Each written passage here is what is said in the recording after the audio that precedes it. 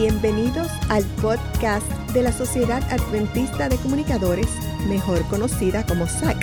En esta serie estaremos hablando sobre radio y televisión.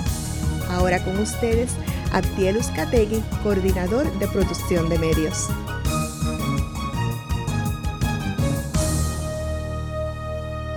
Hola discípulos creativos, bienvenidos a esta serie de temas en la que te estaré hablando sobre la radio, la televisión y el cine. La radio como la conoces no es como era en sus inicios.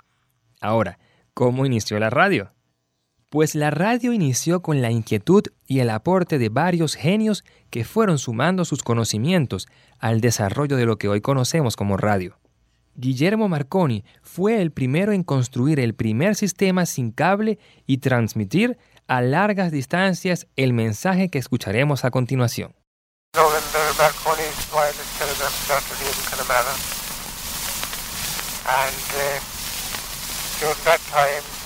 El sistema creado y patentado por Marconi ha sido utilizado y desarrollado para diferentes propósitos, ya que da la oportunidad a quien lo implementa de hacerse escuchar a grandes distancias de separación del emisor. Entre ellos, ayuda a los barcos a comunicarse mediante clave Morse para pedir ayuda a otros barcos o puertos. Fue una herramienta estratégica en la guerra con la que los ejércitos daban órdenes o informes de lo acontecido en el campo de batalla. Utilizada también para transmitir música, publicidad, radionovelas.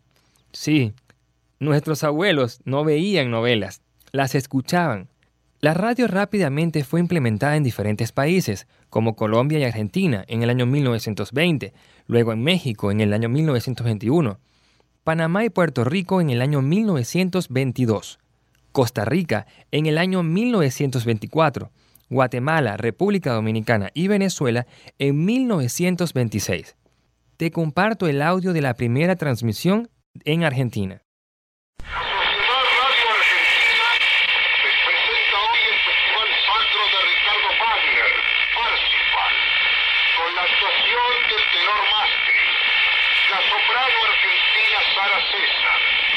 Todos bajo la dirección de Felix von Wingardner, secundados por el coro y orquesta del Teatro Constanzi de Roma. La transmisión de radio viene dada por una modulación específica y el sonido a transmitir. Existen dos tipos de modulaciones: la modulación de amplitud de la onda o modulación de frecuencia, mejor conocidas como AM y FM respectivamente. La radio de amplitud modulada tiene una característica importante, y es que tiene gran cobertura por watts implementados. Sin embargo, su sonido es afectado por interferencias electromagnéticas de la atmósfera, por lo que ésta no es tan clara o nítida a la hora de recibirla en un receptor. La radio de frecuencia modulada, o FM, tiene mejor calidad comparándola con la AM. Esta puede oírse en estéreo y con una mayor nitidez, y es por ello que principalmente se implementó para transmitir música.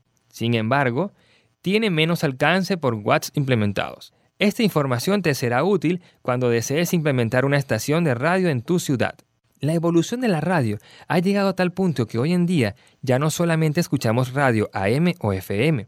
Gracias al desarrollo de la Internet, estaciones de radio transmiten diariamente a equipos con conexión a Internet y la codificación necesaria para esto, ya que ahora viene dado por flujos muy extensos de unos y ceros que viajan por la Internet hasta tu receptor, permitiéndole a la estación de radio llegar incluso más allá de su señal AM o FM.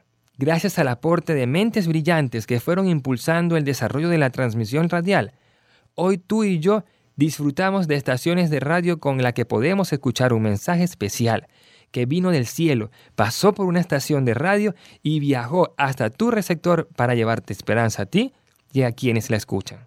Me refiero a las estaciones de radio adventista en todo el mundo. Gracias a Dios que permitió el desarrollo de esta plataforma tecnológica para que sea ese tercer ángel por todo el espectro radioeléctrico. Nos escuchamos en el próximo capítulo, donde te estaré hablando sobre las 3 recomendaciones para producir en radio. ¡Hasta pronto!